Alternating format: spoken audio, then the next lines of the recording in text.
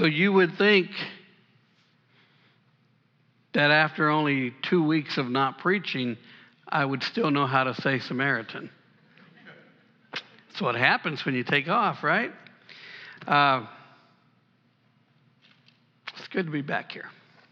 It's good to be with you and to share with you this morning. Earlier this week, I was having a dream that I was in the desert and that I was thirsty for water. It was so real that my mouth was dry, my nostrils were dry. Have you ever had those dreams that just seem like they're really happening? That's what I was going through earlier this week. I was like, I just felt like I needed a bottle of water. I needed some water to drink, and I couldn't understand why. I physically felt like that because it was a dream. And I was walking through a desert. And then shortly after that, I woke up, and my mouth was dry. And my nostrils were dry. I couldn't imagine how that happened. And then I looked over at my lampstand, and my CPAP machine was out of water. So I was indeed dry. I was definitely dry. It wasn't just a dream. It was reality. Yes, I wear a CPAP machine when I go to sleep. I look like a fighter pilot. Sound like Darth Vader. Anyway, I was thirsty. And we are thirsty people. We thirst.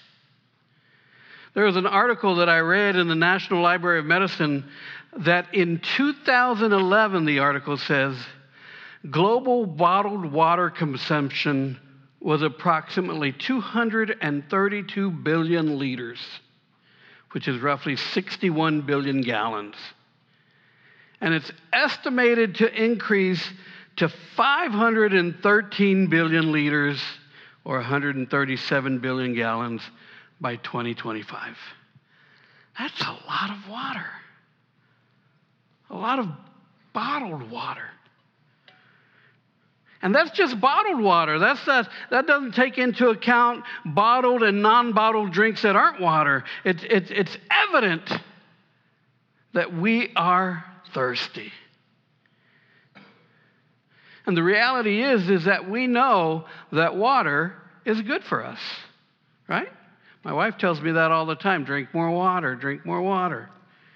Water is good for us. It's a good thing. It's good for our health. It's even been said that humans can go 9 days without food, but only 3 days without water. So it's been said. Water is one of the most critical needs of human existence. It's right up there with air. And that's one of the reasons that droughts are such serious issues. That's why we don't mess around with droughts. We know how dangerous they can be. We are thirsty people, which makes it a little easier for me to understand the reaction of the people of Israel in the passage that Chris read from Exodus 17. They're upset. Knowing a little bit of the Exodus story might lead us to believe that this is just another whining example of an ungrateful people. That's where I would have typically gone. They're just whining again. But when the matter comes to water, it becomes evident that that this is a matter of life and death for this wandering nation. Now, just as a reminder, Moses has liberated the Hebrew people of God from slavery in Egypt. And now they're traveling in the desert in search of the land filled with milk and honey that Jehovah God has promised them. They've left Egypt as a nation. They've wandered into the desert to get to the promised land. They've taken all their possessions. They've taken their food, their shelter. They've taken everything they could possibly take. And I'm sure they've taken as much water as they can take. But we're talking about an entire nation of people. Now, I know that when my family and I go on trips, whether it's to the coast or anywhere else, we take a couple of cases of water with us. But how can you pack enough water for an entire nation for 40 years? Here's the answer. You can't. There's no way you can carry that much water with you. So the fact that they are wandering in the desert is no wonder that the lack of potable water would be an issue for them. They're thirsty. And so they're just not whining again, because they've got a reputation for being whiners, right? Every time something doesn't go their way, they complain and they whine. The fact that they're complaining about no water is serious. It's a matter of life and death at this point. They're traveling in a very dry place, and so now they begin to panic. There's no more water. All the water that they brought with them is now gone. There's no place to find water because, again, they're in the desert. Have you been to the desert? There's no water. So they begin to panic. And verse 2 tells us that the people begin to quarrel or argue with Moses. Give us water to drink. Give me water. Now, the English translation records this as a complaint, as an argument. But the words used in Hebrew, or the word used in Hebrew, is rib. R-I-B, rib, which means in Hebrew to file a complaint. They're angry. And so, in other words, they're not just saying, give us water. They're looking at Moses because of their thirst. They're calling for Moses' impeachment. Give us water or get out.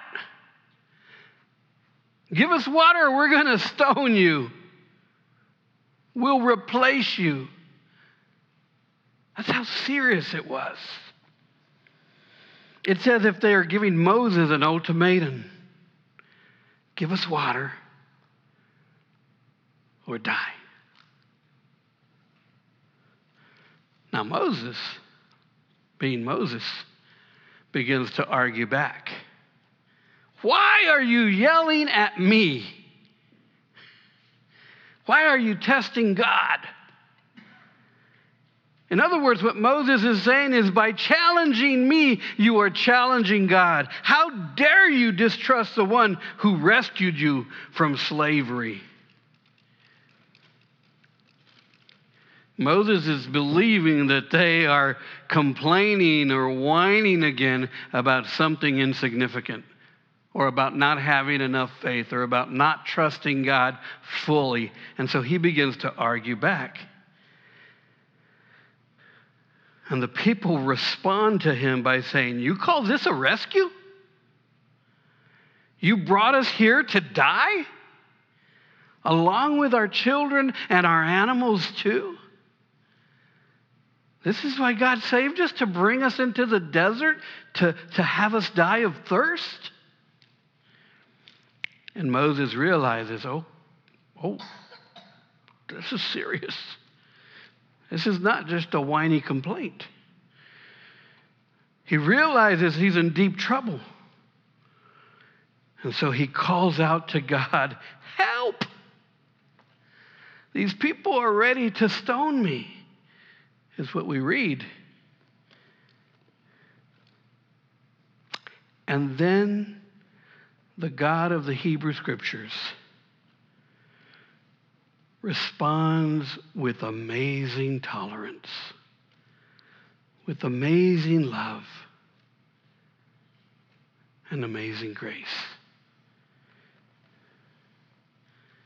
he realizes and sees how panicked and afraid his people are. And instead of responding like Moses, "How dare you?" God responds with tolerance and love. I remember way back when Diane and I were living in Austin with our 4 kids. I was in seminary at the time, and she was attending Texas State, and she was commuting from Austin to San Marcos. On her way back from San Marcos, she'd get off at 35, I guess it's 31st Street, 31st and Dean Keaton. And there would be a large contingent of people on those street corners panhandling. And so one day Diane comes in and she says, I see all these people on the streets and I feel that I need to do something. And so she begins to take what limited resources we have, because we're both in school full time, we have 4 kids and working part time, and she takes from our limited resources and begins to create blessing bags that's filled with water and some snacks and a Bible verse, and decides that as she comes to that intersection, she's going to give them out. And so she starts doing this, and it's going well. And then one day she comes home, and she's in tears. And I said, "What's wrong?" She says, "I just had a man at the intersection. I handed him the bag, and I asked him if he would like one, and he looked at it, and he threw it on the ground and said, 'I don't want this crap.'" And she said, "That just struck me in such a hard way," because she knew it was coming from limited resources. And my response was, okay, I'm from the barrio, so I'm gonna have to change what my response was, right? My response was, "Well, we just won't give them any more of our resources, darn it." That wasn't my barrio response, but that was the gist of it, right? I was like, "Yeah, forget it, man. Jeez. We don't need to do this. You don't need to do this." But thank God, Diane is much more compassionate, much more tolerant, and much more loving than I was back then. And she says, "No, we need to understand that he's living a hard life and he's frustrated." And so she continued to do it. Whereas I would have pulled the plug on that sucker. I said, "We're done." Sometimes we do kindness for someone and feel that individual was not properly grateful, which makes us less likely to help the next time around. But in this passage, we see how this passage helps me see how God puts up with complaints and reactions when people's basic needs aren't being met. When Jesus calls us to give drink to the thirsty, what he's actually saying is give drink to the thirsty, regardless of how they will respond. In this story, God stands before Moses. And typically it's the other way around. It's Moses standing before God. God stands before Moses to show him where to find water. And God delivers life-giving water to the wandering nation. God hears their complaint. God sees their panic, their anxiety, their fear over this, and he doesn't hold their complaining against them. God responds with compassion and tolerance, much like my beautiful bride. This passage teaches us that God always provides. God provides not because of the worthiness of the recipient, but because of the holiness of the giver. Secondly, as those who are called to represent God,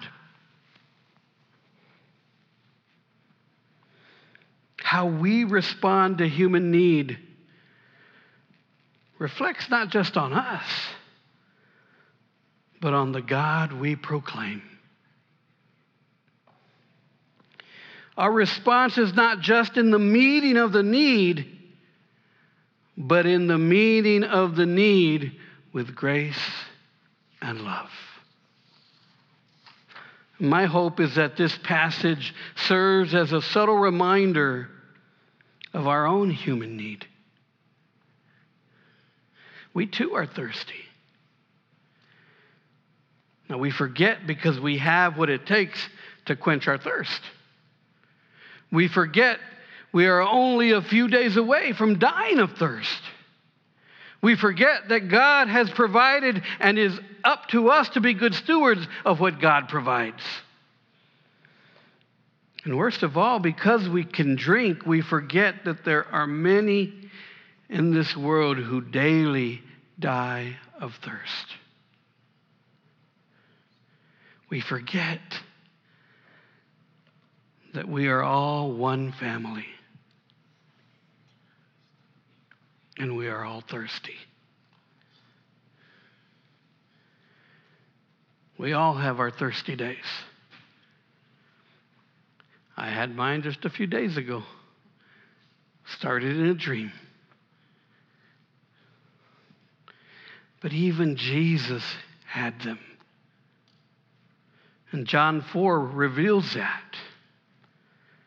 But for Jesus, a thirsty day was an opportunity rather than a terror. It was an opportunity to give out of his abundance rather than a panic to fill an emptiness.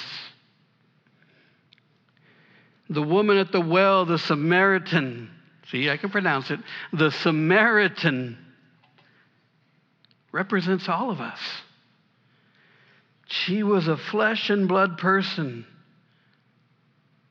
who Jesus came to save, like us. Her need is our need. Her thirst is our thirst. Her fears are our fears. And Jesus breaks down the barriers that have been set up to keep him from this woman. Jews and Samaritans did not intermingle, especially Jewish men and Samaritan women. That was a no-no. But he breaks down the barriers that have been set up to keep him from this woman. And so the scandal of this story is that Jesus would even talk to this woman, let alone want to save and love her. Jesus sees her. He truly sees her and tells her, I can help you with your thirst just as easily as you can help me with mine. And like her, he meets us in our shared needs. Give me this water, she responds. And while she may not have completely understood what Jesus was offering, she did know that this compassionate and caring man was offering something that she needed and wanted. And she leans into that. Give me this water so that I will never thirst again. So that I will never have to feel empty and incomplete again. Give me this water.